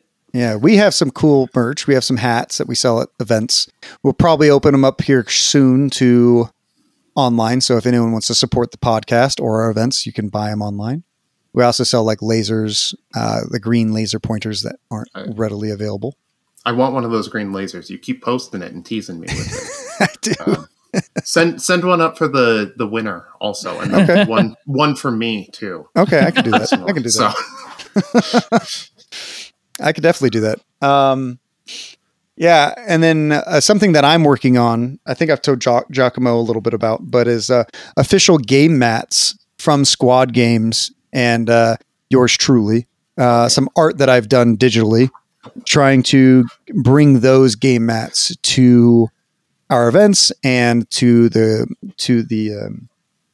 everyone else, and we're looking at start at 100 different 100 game mats. So if people are interested in doing some of those, we might be opening up, some pre-orders for LVO or shipping wise. So we've been talking about it. Pretty interesting. We need to talk about that in another conversation. I've been talking with someone else about game mats. Oh yeah, I haven't stopped thinking about game mats for like the last 2 to 3 weeks. Well, honestly. You should hit me up. we have a long conversation to have, I think, Dakota. Yes. About this. But that's one of the things that I keep going. This is missing from the hobby. Why don't we have any cool game mats that actually have what we need on it, like all the other games do? So. Sounds good. I'm going to try and get your live reaction. Hold on. So everyone can listen. Let's see here. Live reaction. Live reaction. For your ears only. Yeah, ears only. You guys can't see it just quite yet because, secrets for the Imperium. Okay, fucking amazing. Love it. Giacomo hasn't even seen this yet. I might do something more to the sides. You see the kind of the gray parts? I'm thinking about adding a little bit more. This is an open mat. And then that's the 3-inch deployment. Then you have the, oh man, I like it. The diagonal center line. It's really good. It fits your aesthetic really well with your stuff too. Yeah, it's meant to be for the Repentant Outpost stuff. And then we're going to probably do the Necromachina one as well. So this one's not done. I'm still working on it quite heavily. But this is the overall aesthetic of what it's... This one has the 3-inch, the 6-inch, the center lines, and the diagonals as well. So... That's Matt's, man. Okay, these are so cool, dude. Like, oh my gosh, I love the way that you fit that in there, that neon green. Yeah, and if I'm giving away too much though. No, that's fine. What's Can they interesting? hear what neon green sounds like? Yeah. So Absolutely. so everyone knows on the podcast, the Necro Machina board is going to be exactly like my light up board that I did. I have to make the one that you're seeing is very raw. I think I did it in like 20 minutes. So I have to make some glow effects and stuff like that. But essentially, this board is going to look like the glow board that I have that everyone likes so much, but it's not going to have the $600 price tag. We're looking at pricing these at probably $35 to $30 per mat. So, it's going to be a fun time. It's going to be cool. And I'm pretty excited. So That's really cool. Neoprene mats are so needed. They really are. So our cardboard mats are really starting to look beat up. Yeah, I'll tell you what. Yeah. Yeah, cardboard mats are still good for uneven tables like LVO, but neoprene. Giacomo keeps telling me that we need more neoprene mats. So here you go, G. What do you think? I really appreciate that you're making them, and I like the designs because, carrying cardboard is okay, but I like the feel of neoprene against my models And dice. and dice. Yeah, Everything's bounces better on neoprene. Absolutely. All right. Well, I think that's where we'll round it out. Thanks for Tyler for jumping on. Thanks for everyone for listening. G, Tyler, is there anything else you guys want to shout out at the end? I think I'm good. Just check out Kill Scream 3 coming up next year. Watch the what you see coming out for stats and stuff like that. I'm sure Dakota will go over them because they should be interesting. But we've especially if Intercession wins again, I might have a heart attack. Honestly, I may have a heart attack if Intercession wins again. I know I got some flack for my Intercession comments, but I would be surprised if they won again. I would be very intrigued. It would actually make me happy because then I'd have more to talk about. Bring you back on and be like, all right, what happened? What happened? Tell me. Tell me the secret sauce. If it happened, it's Matt. That's probably what happened. If the Emperor's chosen. He's good. He's cagey. I've played a number of games against Matt, and they have been some of the most difficult ones I've ever played. Good. So, if Intercession wins again, it's probably just a player coming out and showing really, really strong with them. But yeah, that'd be wild. Absolutely. How about you, G? I have a couple things to say. If you want to find me on Instagram, I'm at wargaming_studios. Right now, I'm currently working on Cascadia, so you can see that progress. And of course, I'll post it on Discord as well. And speaking of Discord, you can find us on the Squad Games Discord. We'll have links in the show notes. And then lastly, I want to thank our patrons. Thank you so much for supporting us, continuing to support us and helping us do what we do. So if you're ever interested in supporting the podcast in a different way, consider going to our Patreon. That's it. Thank you, everyone. Thank Bye. you guys. Meow.